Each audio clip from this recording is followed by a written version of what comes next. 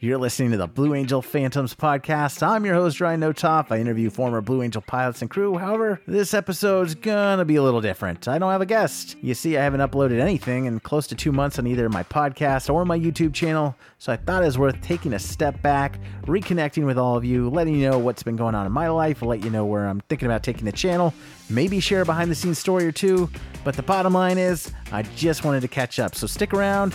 I'll share what's been going on.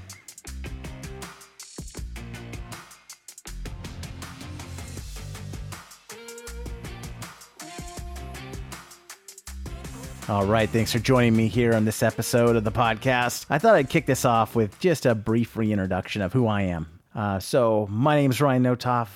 My interest in this subject of the Blue Angels really goes back to my childhood. My grandfather was Butch Voris. He was the first leader of the Blue Angels back in 1946, and he did a second stint as leader back in 1952 after the Korean War when the team ushered in the Jet Age. And so I grew up in a really small town called Saratoga, California in the Bay Area, and my grandfather lived in Monterey, California.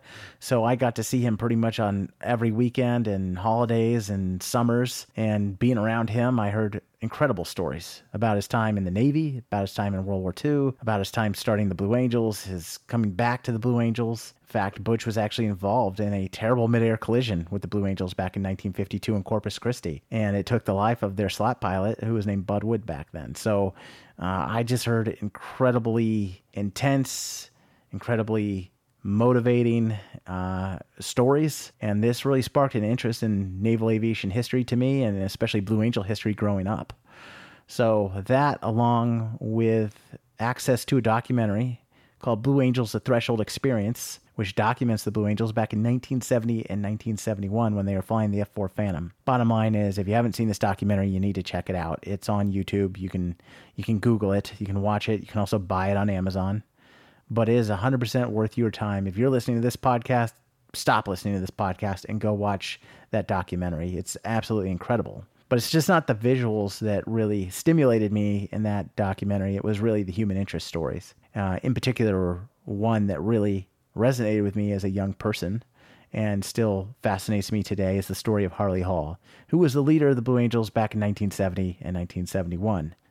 After Harley Hall left the Blue Angels, he reported back to the fleet and eventually served aboard the USS Enterprise and was involved in the Vietnam conflict as an F-4 Phantom pilot up until his very last day, January 27th, 1973.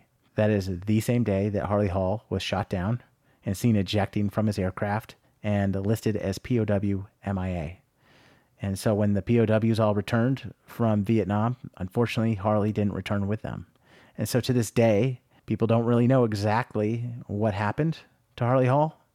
We don't know his exact fate. And so that really stuck with me as a kid, knowing that these incredible pilots get into these airplanes and put on these air shows, and then they leave the Blue Angels and they go back and put on a gray or brown flight suit and have no problem hopping in and taking off of an aircraft carrier and putting themselves in harm's way. So knowing that, it really boiled my blood growing up, and to this day still gets me, and it really made me want to start documenting the stories of the individuals, the incredible individuals that not only get into the cockpit and fly those Blue Angel jets, but also the maintenance crew, who are also very incredible individuals. And I want to tell their stories in documentary format. And so I started the Blue Angel Phantoms YouTube channel close to 4 years ago. Really started out just wanting to document the individuals involved with the Threshold documentary, really follow up with the pilots and crew from that documentary and see where they are now and leverage their stories to really tell the story of Harley Hall to a larger audience. And that's how it started. And met many great people in the beginning. A gentleman named Richard Keene, who was the crew chief for the Blue Angels during that time. Harry Chestnut, also a crew chief. Got to interview a guy whose voice has been in my head since I was 3. That's Kevin O'Mara, heavily featured in the documentary Threshold. He was the right wingman for the Blue Angels during that time period. Heavily featured in that documentary. It was such an honor to meet him. And also got to meet Jerry Turkey Tucker, a Vietnam vet, Blue Angel pilot twice. He served in the last days of the F-4 Phantom and eventually brought in the Skyhawks and came back many years later to become lead solo. So had 2 different stints with the Blue Angels. So that's how this YouTube channel started, and it has just taken off from there. All right, so I thought I'd give a quick update on what's been going on with me personally. And I think the best way to structure this conversation is really talk about it in terms of 2020, which for me and this YouTube channel, everything kicked off great. I attended the Blue Angels homecoming at the end of 2019 and interviewed Boss Gil Rude, who was responsible for ushering in the F-18 Hornet into the Blue Angels back in 1987. First boss I ever got to meet and see as a Blue Angel in 1987 at Moffett Field. So that was a huge honor for me. Also got to interview Bruce Davey, who was on the Blue Angels in 1977 as the narrator, and then became the left wing in 1978 and the slot pilot in 1979. And the interesting thing about Bruce Davey is that he was the pilot that really recommended bringing the double Farvel into the demo that we all see today.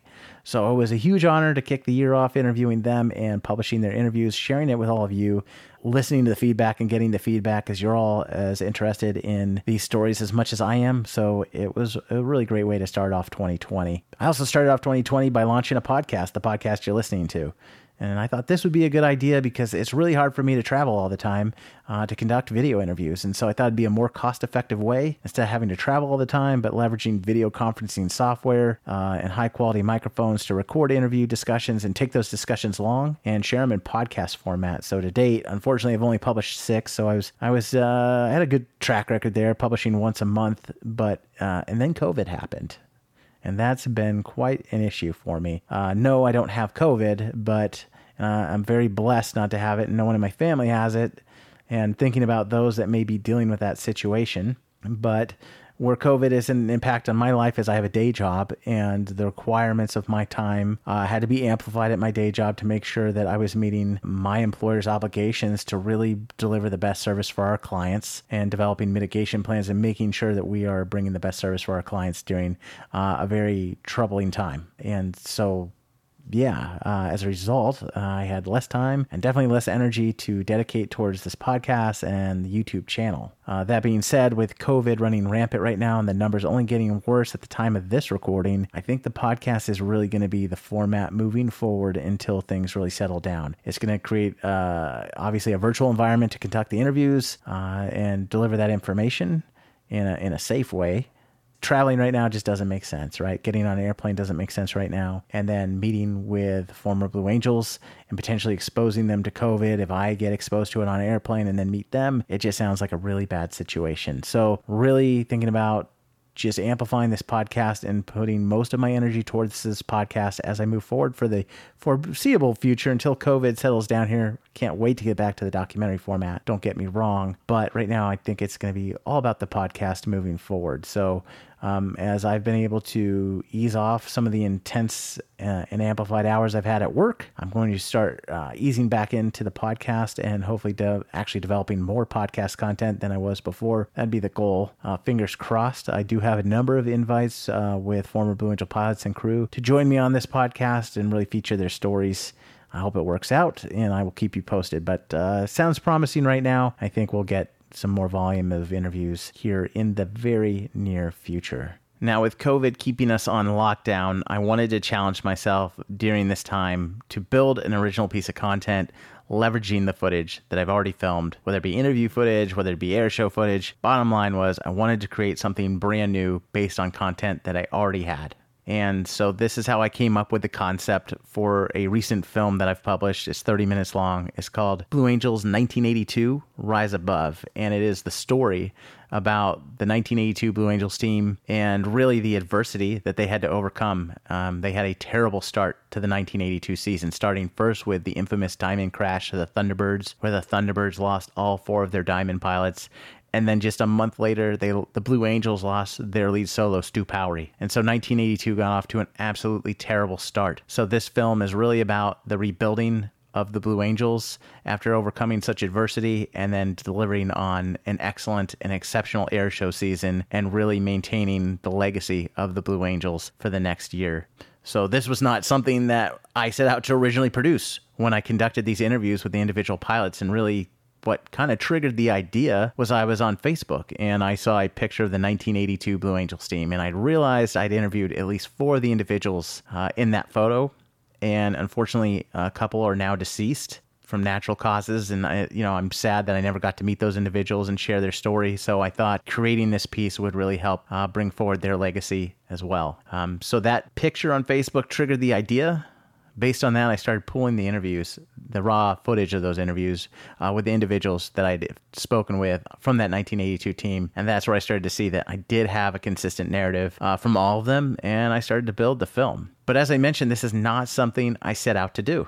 It's actually kind of funny. So I mentioned I grew up in the Bay Area of California, but it was really my recent move to Texas that was the catalyst almost for these interviews. I moved to Austin, Texas 2 years ago, and I drove out to Austin by myself in my car across the country and made a nice trip, 3-4 days. But during my trip, the first part of my trip, I was scrolling through Facebook and I saw a post on the Blue Angel Tribute group page of an individual saying, "Hey, my high school teacher was actually the 1982 boss of the Blue Angels, Dave Carroll. He was a great teacher, but would love to know what happened to him. Does anyone have any information on him?" And this sparked my interest. I'd actually never heard of Dave Carroll before. And so I did a little bit of research and found out that Dave Carroll was actually directly in my path on my drive out to Austin. So I sent Dave Carroll a note, and he promptly responded, and he accepted my invite for me to interview him for my YouTube channel. And I quickly got to his house and filmed an interview for an hour. And that's where I really learned who Dave Carroll was. I learned a lot about the basics of the 1982 season, a subject that I was really unfamiliar with. And it was it was just a great day, and something Dave Carroll did for me while I was actually at his house filming an interview with him. I had mentioned my passion for the movie Threshold, and he gave me his VHS copy of Threshold that was given to him when he was the leader of the Blue Angels, and he gave it to me. Now, in return, I shipped him a digital copy of the movie Threshold, so we had a little exchange there. But Dave Carroll, an incredible man. And really that's how this got started as far as being able to interview him was just simply through a Facebook post and my curiosity. So I made my way out to Austin, Texas, got settled in, and then at the end of that year, 2018, I went to the Blue Angels homecoming show, and I bumped into a gentleman named Al Edmondson, and he was just incredible and full of stories. And it turned out that he was the maintenance officer for the 1982 Blue Angels team. He was so intriguing and so captivating. I begged him to let me interview him, and he obliged.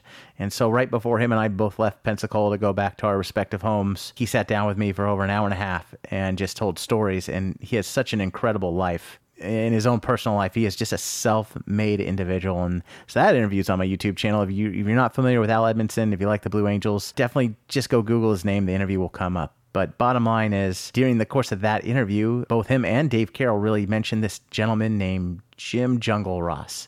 And they said, you need to get in touch with Jim Jungle Ross. He lives in Texas. You should connect with him if you can and hear his stories. He's one of the best solo pilots we've ever worked with. So I got in touch with Jim Jungle Ross, and I went down to his house, and we did the interview. And, you know, he's an interesting guy in that after his time in the Navy, he went on to actually go fly and retire with FedEx as a pilot.